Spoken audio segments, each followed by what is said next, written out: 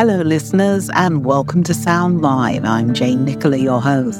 And this is podcast 21, and it marks the end of season 1. In this pod, I speak with Remo, who is a writer and a filmmaker. He's currently living out here in Shanghai, and that's how I came across him, largely through work. So you will hear about his award-winning film, Orphanage for the Records, and more. So sit back and enjoy the show.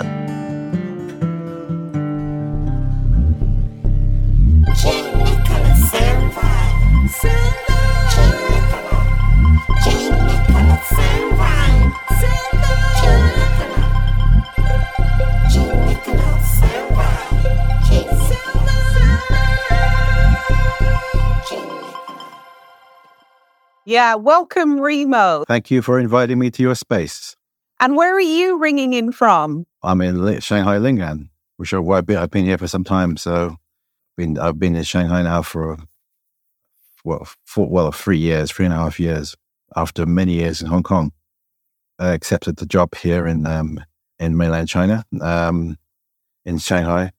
But after many, so it was really just the lure of the job. But I was in Hong Kong for more than 20 years and working mainly in media.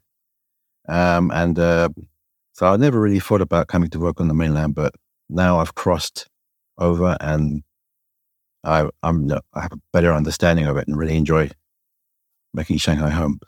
Yeah, I mean, you can see from your media, social media, that you go all over the place and get up to all sorts. It's unfortunate I'm discovering for the first time some of these places, but I think it's a lot easier to travel these days than it was. You have to cross that border. Coming originally from the UK and then spending probably half my life in Asia has added a number of dimensions to my experience, and I guess maybe a bit more as more of a global person. Can you tell us about your latest project, Orphanage for Records? All right, well, that's interesting because that was quite my latest, but it's certainly one of the most recently successful projects. I was in Hong Kong during COVID time, just before COVID time actually, and I wanted to make a film about this man in Sham Shui Po, Paul Au, who has 300,000.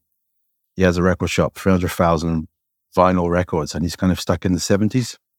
He's a bit of a local legend, so me and a friend started filming him, collecting this footage. So I got all this footage together. During COVID, I started editing it and finding footage of his memories. He was a refugee from Vietnam in the 70s who went into Hong Kong and opened a record shop. So I was getting his footage of Vietnam at the time and the footage of Hong Kong in like the mid-70s. And it just came together. And then I thought, well, I put it out on the festival, so I wasn't expecting it to get anywhere, but it seemed that it seemed to be liked on the festival circuit. It won the best best short art house film for the 8.5 Film Awards in Rome and then Paris and London, and they seem to like it in India as well. That's amazing. And what was he like? What's he like as a character? He's very much he sort of embodies vinyl in that he believes in things that last. So that's really what the film is about. And I mean, I think one of the things that's driving it is the message, and the fact he says that downloading digital is like drinking champagne from a paper cup. So that's one of the things he said from downloading digital music.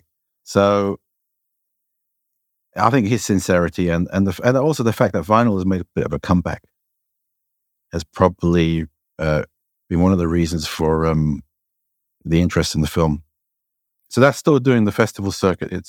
I mean, these are mid-range festivals. It's not Oscars, but the response has been really good, and especially in Europe. And I think they're interested in because this man's in Sham Shui Po in Hong Kong. He's a Chinese Vietnamese refugee so that's part of the story as well. So I think the interest in Asia, in Europe, has something to do with it, and also the interest in vinyl. But yeah, Orphanage for Records, it's on the Chan Chan Teng channel on YouTube. Chan Chan Teng, which is a channel about kind of Hong Kong culture. And the actual area itself, the history of that area, because some people may know about it if they've been to Hong Kong or live in Hong Kong, but for those who don't, could you say anything else about it? It used to be seen as a poor area, but now, as Hong Kong has changed, and also the luxury developments have kind of are towering above the landscape, and all the other changes that we know about. One of the last preserved areas of Hong Kong, of the culture that Hong Kong found itself as a. So I think, and of course, it's been seen as a bit of a cultural hub for embodying Hong Kong. So yeah, it's Sham Shui Po is one of the last places you can see a lot of Hong Kong culture. Do you feel that your filming processes, because you also do photography as well, have changed over the years, your processes into it? Hopefully they're getting better. I think that we live in an age of like visual immediacy with, now you can get extra footage on your phone, although I use a 4K camera, a 734 4K camera. I think that it's just like any language. I'm basically a writer as well because I publish fiction. I published in anthologies in Hong Kong and anthologies in the UK, and write feature articles. So filmmaking is a form of visual storytelling. So it extends from being you're telling stories of images. So I'd like to think that my visual language is becoming more articulate in that sense.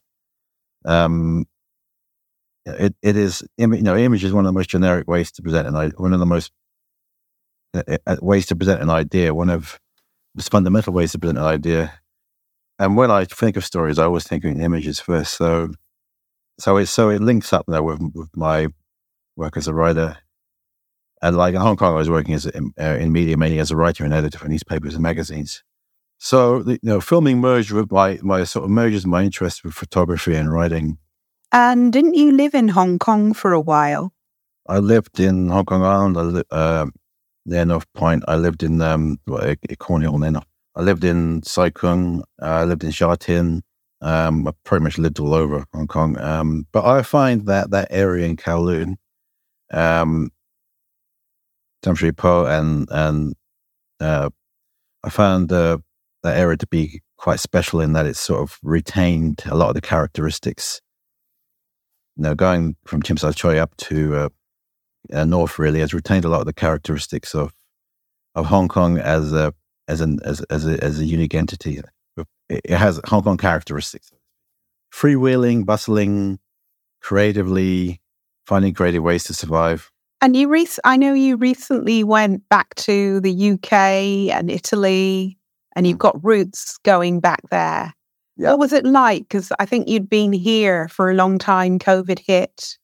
And then, you went away and then came back. Well, it's wonderful because I've been away for so long. So you sort of go back to your roots. Both my family have roots in Italy, and both in the UK. And obviously I'm British, so where I was born and raised. But being away for so long, you sort of realized, you appreciate or you kind of realize, you refresh, what you were to begin with, I suppose, when you go away for a very long period. And obviously, there's been a lot of changes in those places, so you also see the changes. But I also know, I feel that probably my three homes I would probably consider to be UK, Italy, and Hong Kong.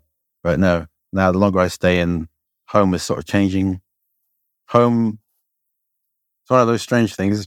Obviously, all those are essential components, but also home is about people, isn't it? So. No, never heard anybody talk about three homes in the way that you do. I've had people mention two homes, but the fact that you call it three homes is really interesting. Well, I think it's just something to do with my diaspora background, and obviously I was born and raised in the UK, so my family originated in Italy and went to the UK, and they've been several decades running ice cream places. So I think that because of that, and then me moving to Hong Kong, that's sort of given me my three homes. But obviously, I was born and raised in the UK, so that's I'd say it's my main home, but that's how I was born and raised and socialized. So but those are essential. But home, I think, is as now I'm here, and it's also about the people. The definition of home is changing. It changes as you especially. I mean, the people in the UK, say obviously, sadly, a lot of them have died as well. But that also changes your definition of home. And well, it depends. It's one of those abstract things, home, doesn't it? We're expats. Shanghai is also another type of home. It's become home at the moment. That's our reality right now. And who do you admire in the film and creative industries? Have you had any mentors or influences? I've had a lot of teachers. Like when I was getting into the Hong Kong film scene in the zeros, there are a lot of experienced producers who I won't mention any names. who I was learning from. I think I like the films. If I could talk about the styles of films of I like Wong Kar-wai and the work of Wong Kar-wai and Christopher Doyle and Godard. Some of the Japanese directors of the 60s, Teshikahara. I think Sergio Leone, the Italian director.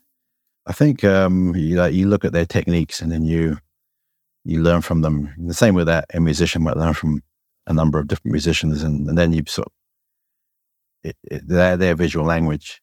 Yeah, so I think when I was growing up, those kind of from the golden age of cinema, I suppose. Kurosawa. Yeah.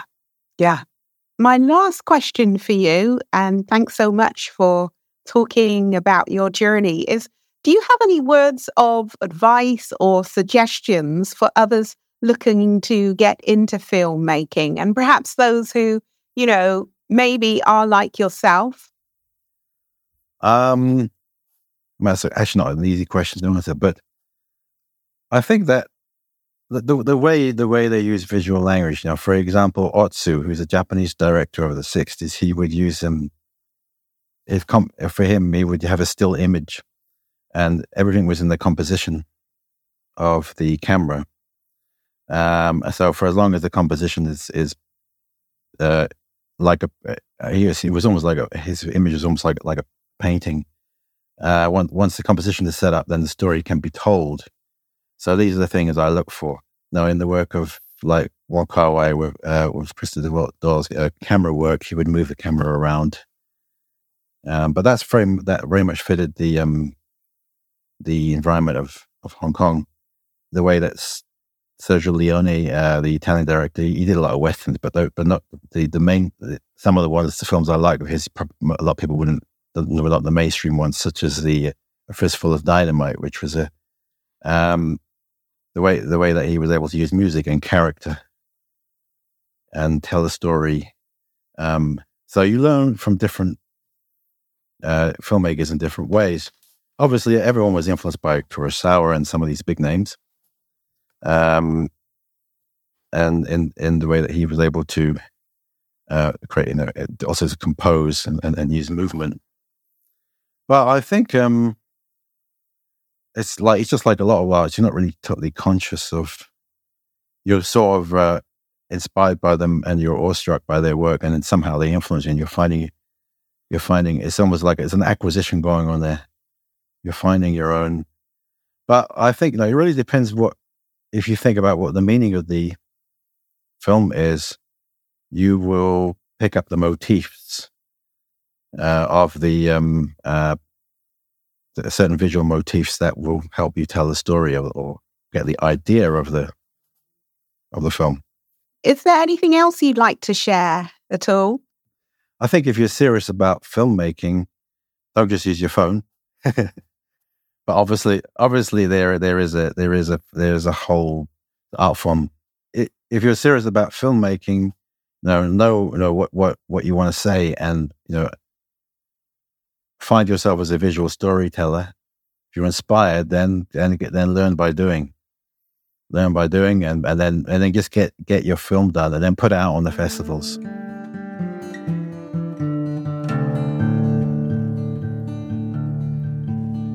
Thank you for listening into Sound Live, and this marks the end of my podcast season 1. I hope you've enjoyed the podcast as much as I have creating them. Bye for now.